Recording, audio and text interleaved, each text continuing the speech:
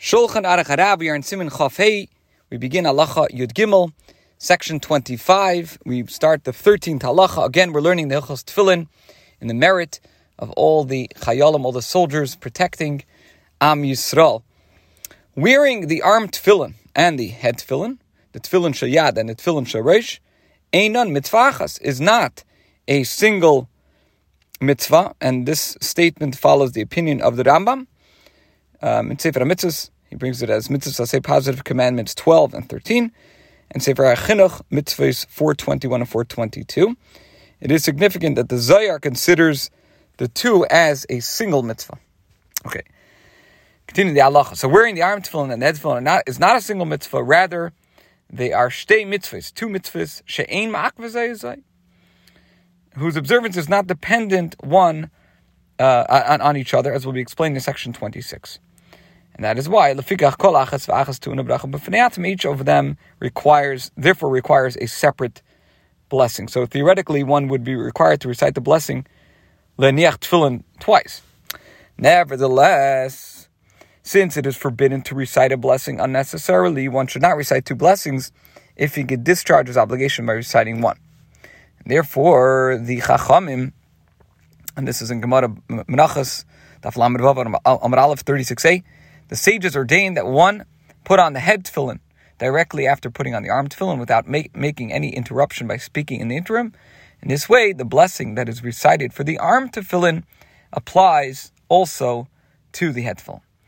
Halacha Yudal 14. Tiknu cham levarach eid bracha acheres al tefillin shel reish v'yichshuv v'yikra mitzvah yesh ba yoseh kedusha yesh ba arbaim batim v'ashin l'chein b'nei chashivusa kava bracha la'atzma.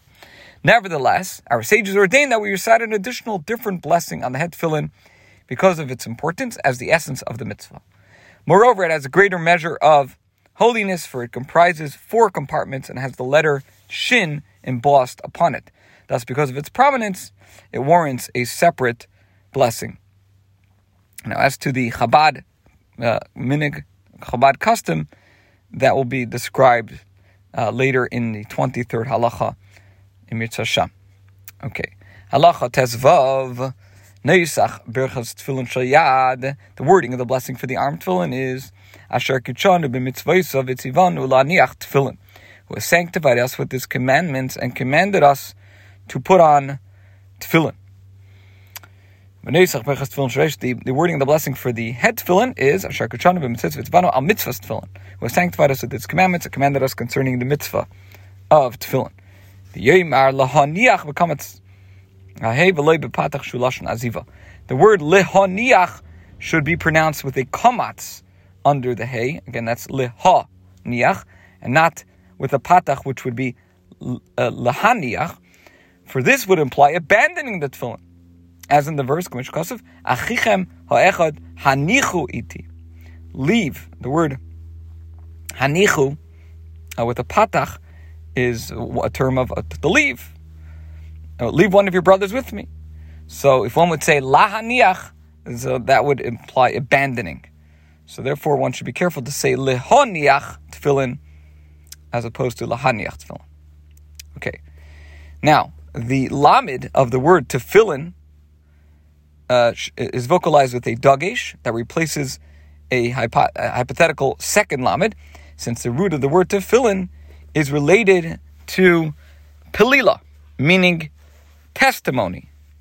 For the tefillin serve to testify and confirm that the divine presence rests upon us. Let's say that in the Hebrew. Shatfillin edus ve'chacha shashchina sheira aleinu. As it is written, and this is a verse from Devarim, Deuteronomy, Perek Chavches Pasuk Yud 28:10. V'ro Kol ame haaretz kishem havaya nikra alecha. It says, all the nations of the world will see that the name of Hashem is proclaimed over you.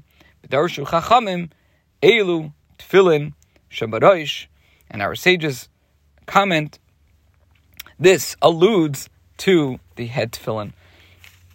And it is based on this verse, where it talks about that the nations will see the name of Hashem upon you, and they will be afraid of you. Those cast fear on the enemies. That the Rebbe started the campaign by the 6-Day War, for men to put on tefillen, which is when the Mitzvos, the campaign of the tefillen campaign began. And therefore, now as well, we should increase as much as we can in making sure that all Jewish men over the age of Bar Mitzvah, put on tefillin every single day, of course with the exceptions of Shabbos and Yom Tov, as this directly influences the outcome of the war that Hashem will be a rousing, complete victory over the enemy.